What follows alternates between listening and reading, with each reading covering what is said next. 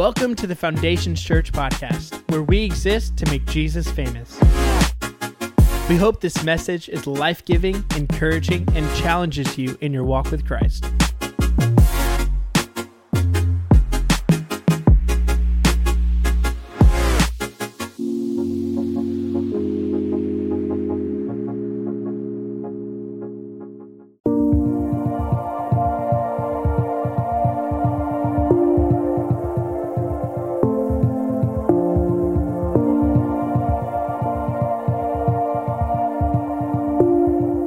Welcome to the Foundations Church podcast.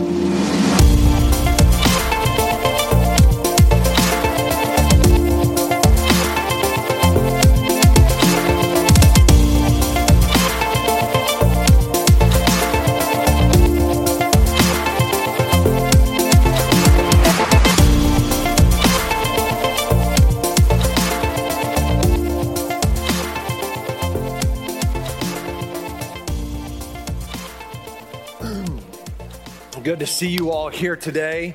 You never know what kind of illustrations we will have up here. So someday I'm going to try to get a pony up here for some reason. But hey, before we get started, we are entering summertime quickly. In fact, I know a lot of you will be gone next week because it's Memorial Day weekend. And here's the deal. As your pastor, man, we want you to get away. We want you to travel. We want you to have a great time with your family. It's important for you to get away. It's important for you guys to have family time. So as I say this, please know there's no like, oh, he hates when we go on vacation. He's a jealous vacationer. Not that at all. But what we do need help with is we need help with more volunteers. I'm just going to say one of our core values here is save people, serve people. And our ability to continue to grow as a church is really tied to three things: our willingness to serve, our willingness to give, and our willingness to invite.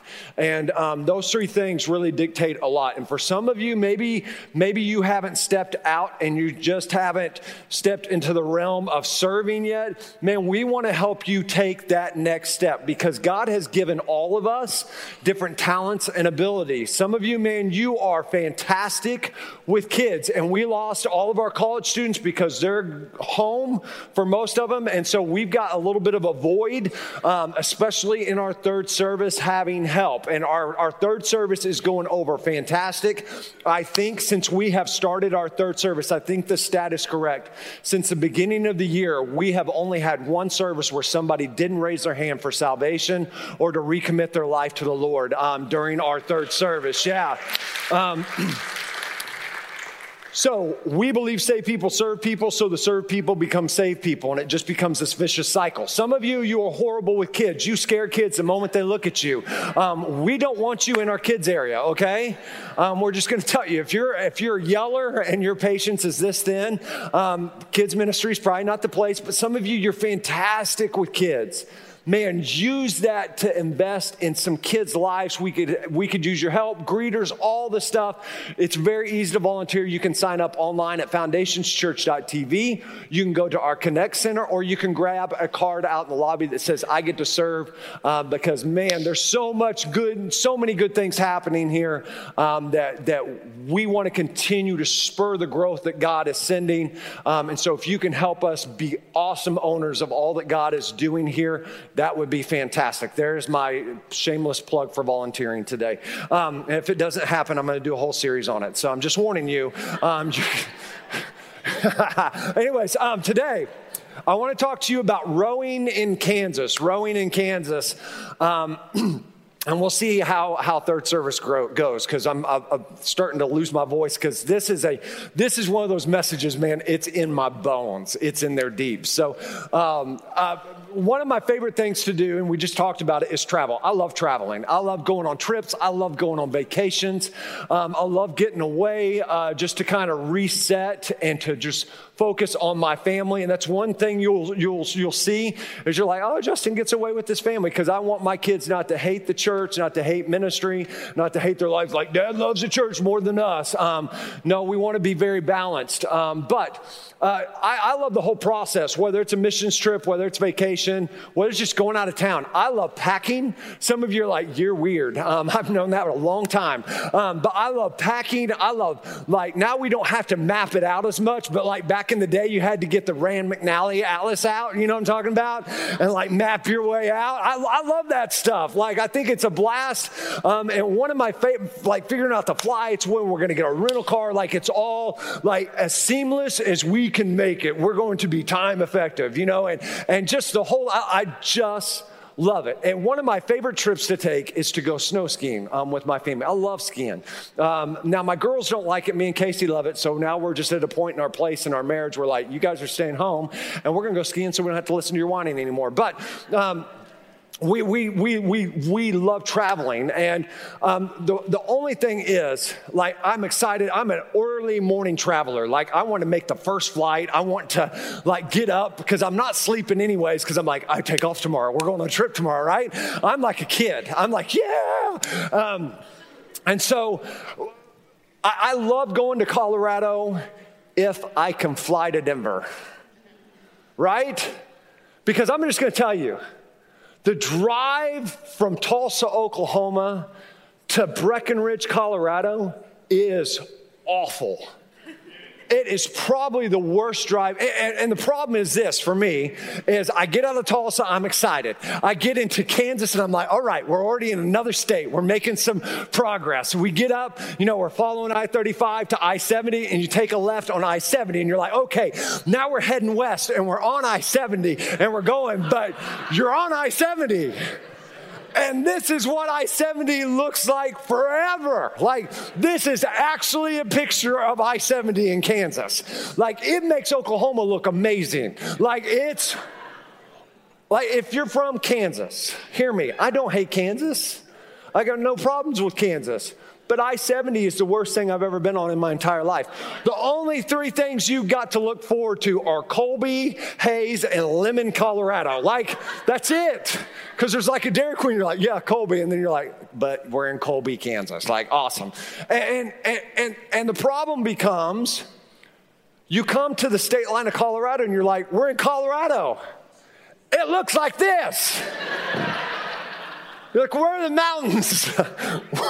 Where is it? And the big issue is what you envision when you're traveling to Denver. You don't see anything really worth seeing till you hit Denver. And you're like, are those clouds or mountains? Are those clouds or mountains? Like, so I always see them like, oh, those are clouds. But when you get to Denver, you finally start seeing mountains. The destination, the place that you want to end up at doesn't look like anything in Kansas. And it's just like, so defeating for so long. And I call this, man, you're in the middle, in between Tulsa and Colorado. And what I have discovered is this, is that for a lot of us, I-70, Kansas, is a big part of our life. How do you survive your Kansas? How do you survive the I-70 moments of life? Right? Because here's the deal. The dream, the beginning of a dream, the beginning of something is fun. That new baby is fun. Like you're in the hospital and they take it away to the nursery every night and you're like, this ain't so hard. You know, and you're saying this as a dad and the mom's looking at you like you're the dumbest person I have ever, I'm sure, yeah, is it real hard for you so far? Well, I stood up with you all night, right? My feet are, anyways. And a new baby is fun, but you go 3 months in and you're asking yourself, man, when's this thing gonna stop crying and pooping? And the news is about 20. About 20 years old. It's about the right time. That new house, man, it's a blast. You're like, ooh, this new house is awesome until stuff starts breaking in that new house, right?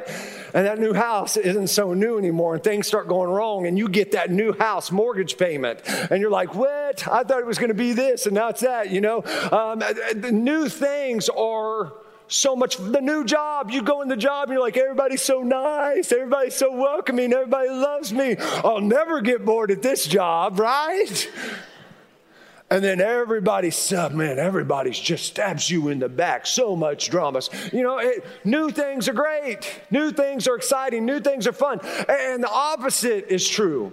The arriving to your dream is so satisfying. Like when you finally get to Breckenridge, you're like, yes, I am here amongst the mountains and I have made it and I have defeated I-70 and the mundane, boring part of the traveling. You take so much pride. It's so much satisfaction in arriving. But how do you handle the mundane in-between moments? Because the reality and the truth is this: most of us in this place, we're in between the dream and the fulfillment of the dream. We are in the place, it's like, Stranger Things, you are in the upside down, you are in the in-between. And most of us, a lot of our life isn't spent at the beginning of the dream. A lot of our life isn't spent at the fulfillment of the dream. A lot of our life is spent on I-70. It's spent in the mundane, in the boring, in the tedious. And you're going, but it doesn't feel like you're making any progress. And you may have a Colby moment every once in a while or a Hayes moment, but how do you survive in the in-between? In the in-between, how do you survive that dungeon of being in between the dream and the fulfillment? How do you function in it? Today our text is found in Mark chapter 6, verse 45 and 51. It says this: immediately after this, and we'll talk about that in just a second. Immediately after this, Jesus insisted that his disciples get back into the boat and head across the lake to Bethesda while he sent the people home. After telling everyone goodbye, he went up into the hills by himself to pray.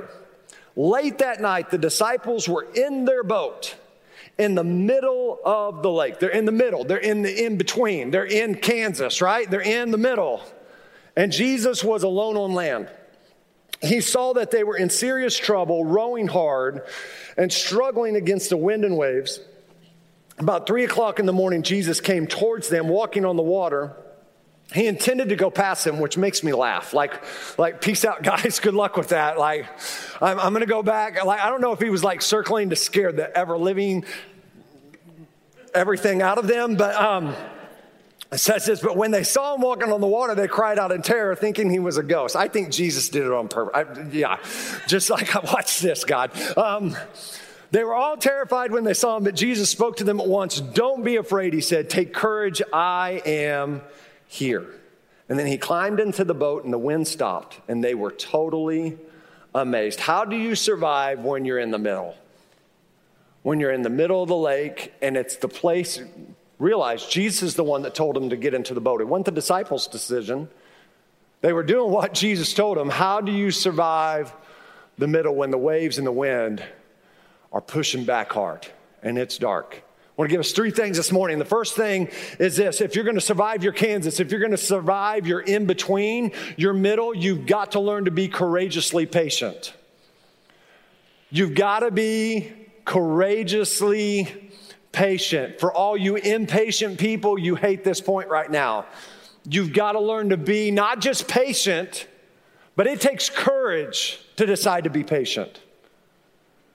But before this text, it says, it says right after this. What the right after this was in Mark 6:44 and up, it's talking about Jesus feeding the 5,000.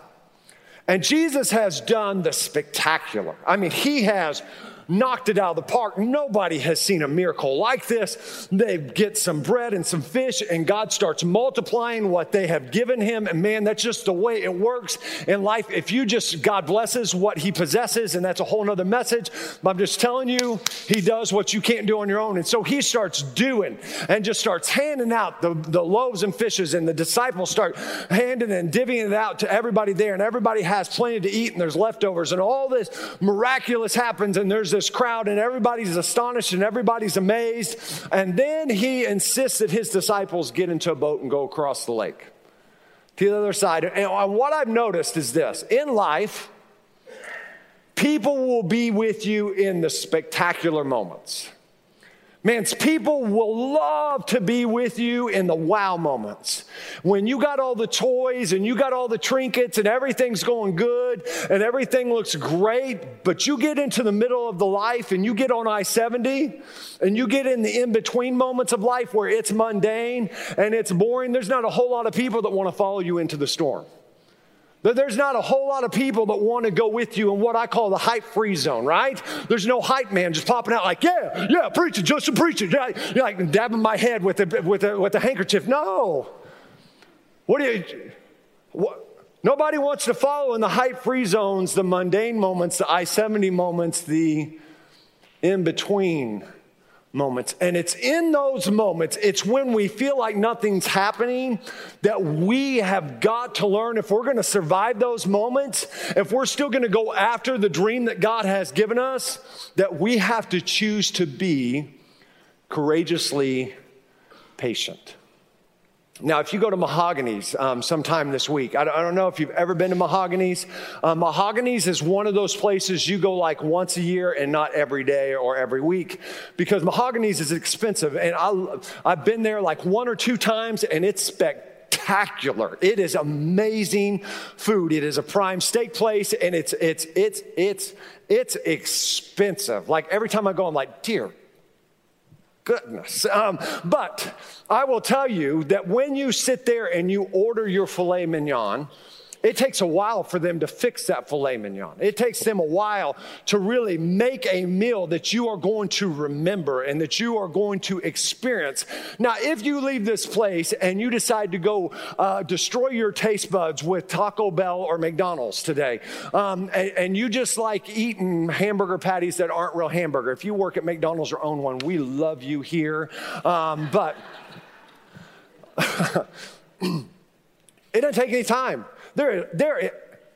When I was a kid, I ate like a kid, I understood like a kid, and I reasoned like a kid, right? Is what the Bible says. No, it's not what the Bible says. But here's the deal. There's nothing special about a Big Mac. There's nothing special about your Big Mac, your supersized fries, and you got a supersized Diet Coke, right? Because that makes up for it if I get a Diet Coke with it. It takes no time. They just get it because you can. And if it takes longer than 5 minutes, you're like, where's my food, right? You go to Mahogany's, you know it's going to be 20, 30 minutes before you get your food because you're expecting something great. Can I tell you, God-sized dreams take time. God-sized dreams take time, and if it's gonna be great, and if it's not gonna be full of all the regret, man, you gotta own your I-70 moments. You gotta own your in-between, and you got to learn to be courageously patient, because what I will tell you is impatience will often make you sacrifice what is significant. The very significant thing that you're hoping for and you're dreaming of, the moment you decide to get impatient, and we're going to cover this in a new series, but I am convinced impatience makes a mess out of almost everything. Here's what the Bible says. It's one of my favorite Proverbs. In Proverbs 19, verse 2 through 3, it says, enthusiasm without knowledge is no good. Haste makes mistakes. That's super easy for you to remember right there. Haste makes mistakes.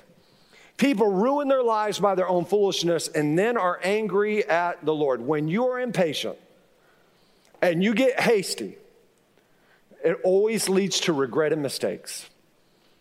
It always does.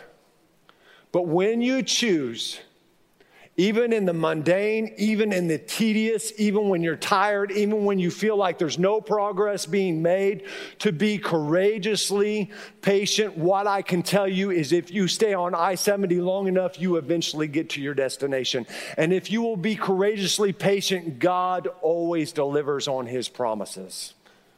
Second way that you survive your Kansas, your in-between, is you become more about serving than the stage. You become more about serving the stage. 1 Samuel 16, verse 1, and we're going to kind of dive into a new text real quick. And then verses 10 through 13 says, now the Lord said to Samuel, you have mourned long enough for Saul. I've rejected him as king of Israel, so fill your flask with olive oil and go to Bethlehem. Find a man named Jesse who lives there, for I have selected one of his sons to be my king. Samuel goes to Jesse's house.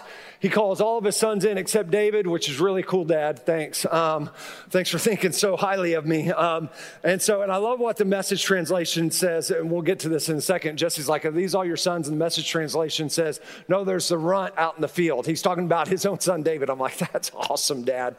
So verse 10, in the same way, all 7 of Jesse's sons were presented to Samuel, but Samuel said to Jesse, the Lord has not chosen any of these. Then Samuel asked, are these all the sons you have?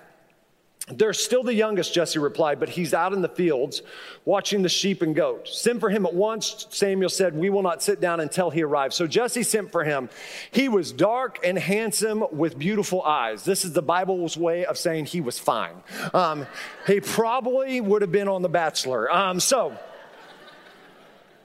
And the Lord said, this is the one, anoint him. So as David stood there among his brothers, I love that. He's standing there with all his brothers, probably going, are you kidding me?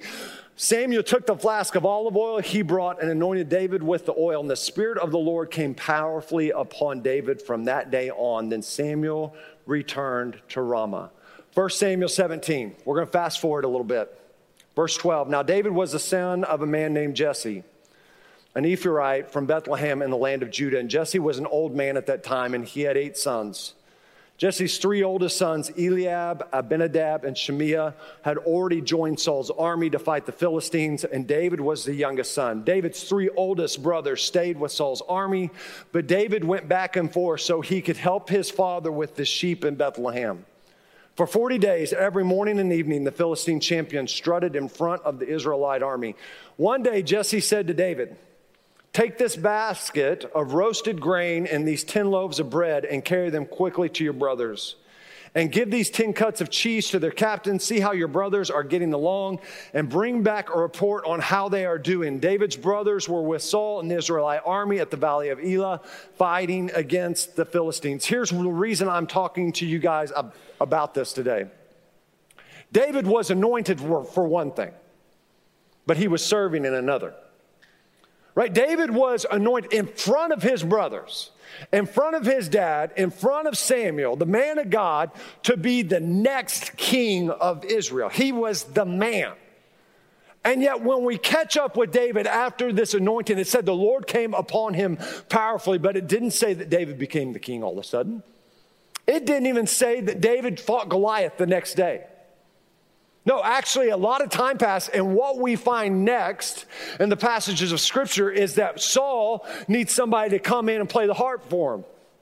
David wasn't anointed to be a harp player. That wasn't the destination. That wasn't the dream of David's life, but yet that's what was asked of David to do. And so David came in and he played the harp for Saul, and all of a sudden he got access because he was faithful in serving instead of being consumed with the stage.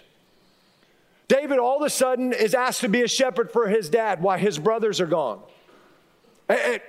This is not like when you think of the shepherds, Psalms 23, the shepherd's 23rd Psalm.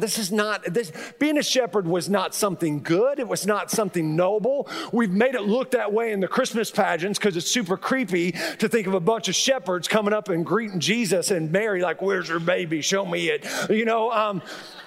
That's what this was. And he's like, you know what? I was anointed to be the king.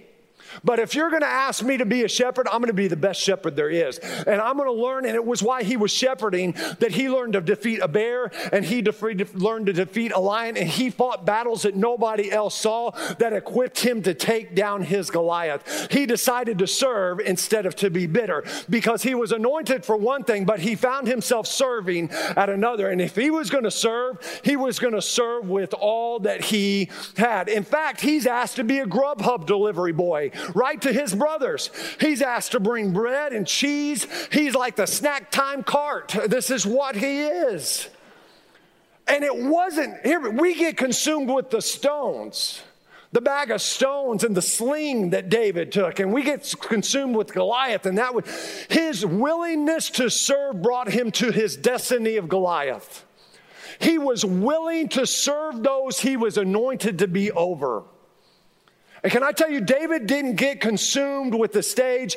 He didn't get consumed with being discovered. He was okay being developed because he knew God had a plan for him. And where we've missed it so many times is we get consumed with being discovered instead of developed, that by the time we get discovered, we have not developed the character to keep us on the stage any longer. There's many of us, man, we just want the discovery. We want the stage.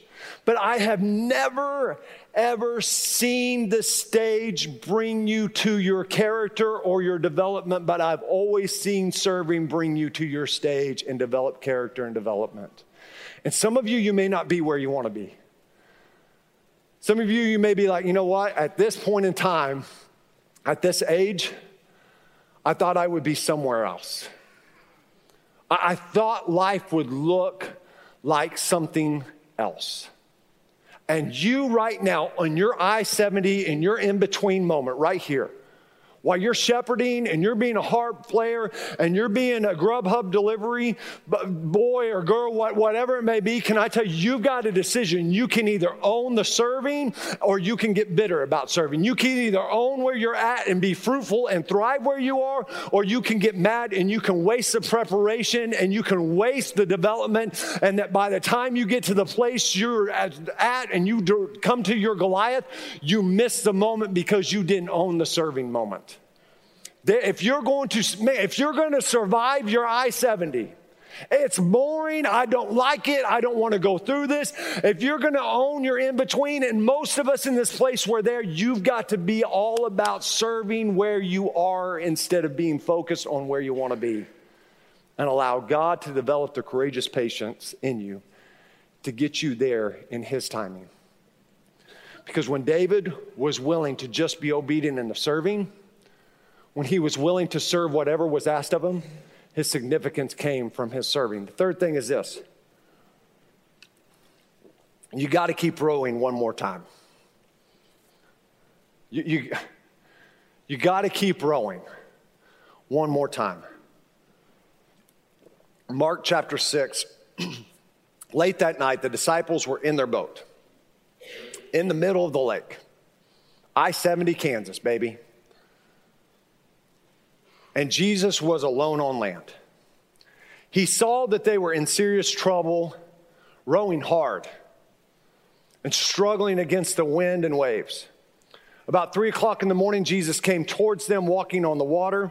He intended to go past them, but when they saw him walking on the water, they cried out in terror, thinking he was a ghost, and they were all terrified when they saw him. But Jesus spoke to them at once. Don't be afraid, he said. Take courage, I am here. And then he climbed into the boat, and the wind stopped, and they were totally amazed. He saw that they were in serious trouble, rowing hard and struggling against the wind and the waves. I don't know if you've ever used a rowing machine, but there's times when we're at the gym that we decide, hey, you know what? This sounds like a great idea. Why don't we row? And we'll make some stupid goal like 2,000 meters, right? And I'm like, we start rowing and I'm like, oh, this ain't so bad, right? I got this all day. And I'm fresh and I'm at 100, not right now, but I'm at 100 meters. And I'm like, sheesh, this is a chump's workout. Here's the deal. You get about 300 meters in and you're like breathing hard and you start sweating, and you're like, why in the world did I let my youth pastor, Michael Ballard, talk me into this workout? This is the dumbest thing. Michael, we need to have a one-on-one after this. Your raise is in question. Your bonus is in question, because this is the dumbest influence that I've ever had. Here's the deal. The disciples are rowing. And rowing's not fun. Rowing's mundane. They've been going at it all night long. But it is in the rowing moments. It's in this moment where nobody else is in the boat with you but those that are with you. Your boys, your girls, your husband, your wife, your family. And the waves are crashing against and the wind is going, that you learn to trust in the dark. You learn to trust what you can't see. You know that Jesus still has something for you. It's in the dark. It's in the rowing. When you have lost all the desire to keep rowing, when you are tired, when it is hard to breathe, when you're worn out, that all of a sudden what the Bible says, that character is developed, that perseverance is developed, that you start developing and you start learning to row through your emotions instead of because of your emotions. It's in the rowing that something begins to happen. In fact, in Romans chapter 5, it says this, that we take joy in our tribulations or our troubles because our troubles and our tribulations produce perseverance. And perseverance develops character. And character develops hope. And hope does not disappoint. So I can keep rowing because I know I've got hope. I know that I can make it if I keep rowing. But can I tell you, it's in the middle. It's in the in-between. It's in your Kansas where the enemy wants to whisper because he knows you're being developed. He knows that perseverance is being started. And he wants to whisper in your ear, you're not getting anywhere. He wants to whisper in your ear, it's not worth it. He wants to whisper in your ear, you're not going to make it. Because here's what he understands. If you row one more time, you're going to get past the middle at some point. If you row one more time, you're getting closer to your breakthrough. If you row one more time, you're about to come into your moment. If you will row one more time, even though you're tired, even though the waves are beating against you, even you don't know if you can, if you will row one more time, you will start seeing God do what only God can do.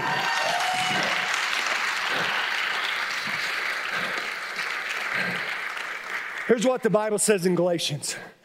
It says, don't get tired of doing good. Some of you feel like me right now. Your spirit sounds like this. Don't get tired of doing good. Don't get tired of rowing, because at a right time, when I have been courageously patient, at a right time, we will reap a harvest of good if we don't give up, if we don't stop rowing, if I don't quit. Oh, I may need a breather, but I'm going to keep rowing because I'm getting to my breakthrough. I'm getting past my middle. I'm getting past the waves. Man, keep rowing one more time. I close with this. Some of you are like, but Justin, I'm worn out. Justin, I've been rowing so long, and it seems like the waves are hitting me, that the wind is blowing me back further than I can keep rowing. I love this. It says Jesus saw them. He saw them on the shore. Jesus never lost track of them. He saw exactly where they were. And all of a sudden in this moment, they have an experience with Jesus, an intimate experience moment with Jesus that they had never experienced before in their life. Jesus comes walking to the on the water to them in their storm and gets in the boat and everything calms down. And some of you, you've been trying to row on your own. You've been trying to survive your dungeon. You've been trying to get through I-70 on your own. Can I tell you, it's like, I was a big fan of professional wrestling when I was a kid. And my favorite was, I don't even remember the wrestling, it wasn't WWF, it was like some redneck wrestling with the Midnight Express and Rock and Roll Express. And Rock and Roll Express was my favorite. But it was like the Midnight Express were the bad guys. And my guys would always get pummeled. And there was one guy that would always get beat up, right? And they're like double teaming him, but my guy can't get in, and he's just sitting there at the end of the ring, just sticking his hand out. And you're like, you got to make it. You got to tag it. And he just had the strength to just not be pinned and pull his shoulder up off the mat, right? And you knew, it seemed like it took forever, but it was like a minute. But finally, the one guy struggling in the ring finally tags his buddy, and his buddy comes in and just starts laying haymakers, and it's like boom, and starts jumping off ropes, and you're like, yeah, and you're jumping up and down in your living room, and you're screaming, you're spitting Captain Crunch everywhere, and you're like, ah, yeah, Rock and Roll Express, can I tell you, the same thing is true with your situation, with your I-70, with your in-between. Man, if you can just make it to the Lord and you just invite him in and you tag him into your situation, all of a sudden the waves calm down. The situation is manageable because you're not trying to row under your own power, because it's not about your might. It's not about your power in the in-between, in the Kansas, in the meantime, in the middle of your lake. It's about his Spirit enabling you, empowering you, strengthening you for the work that God has for you.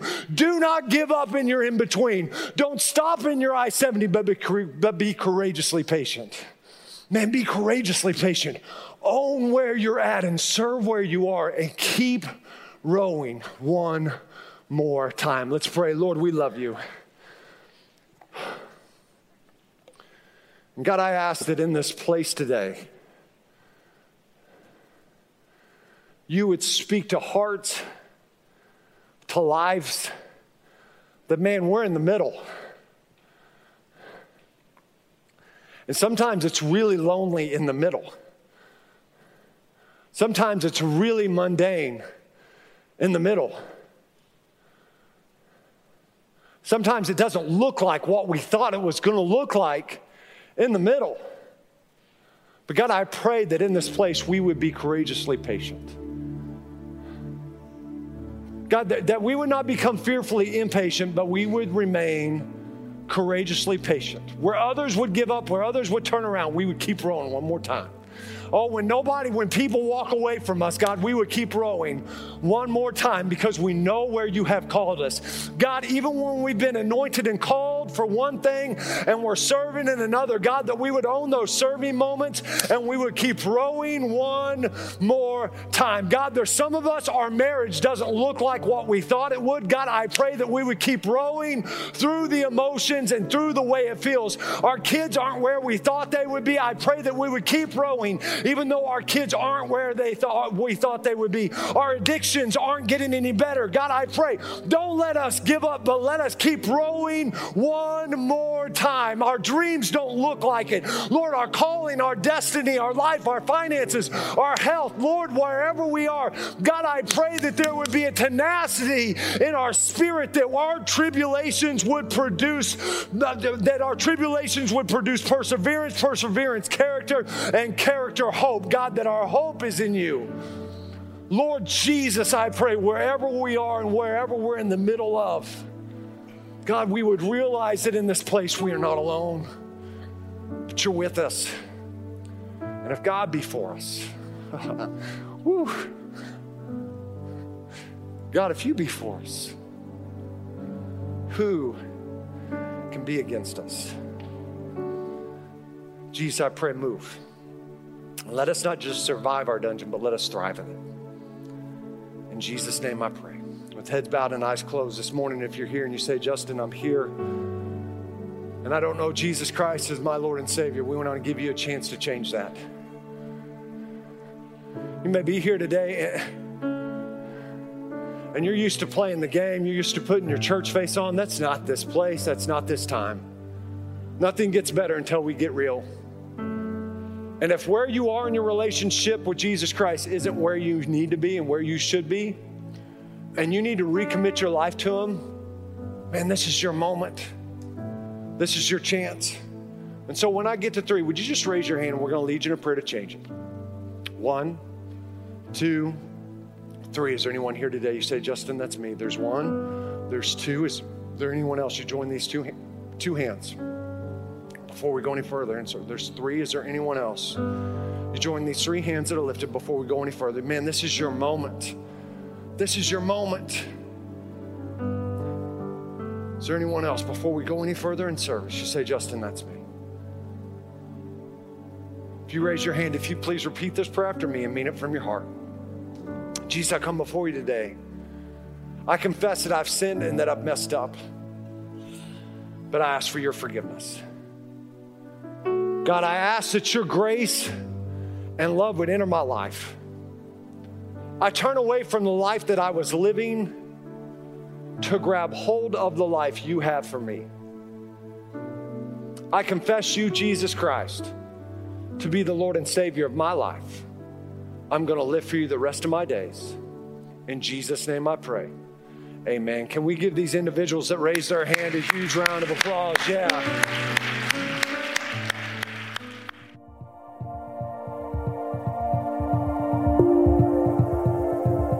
Thanks so much for listening to our podcast. If you have any questions, are in need of prayer, or would like to join a Connect group, feel free to email me at nicole@foundationschurch.tv.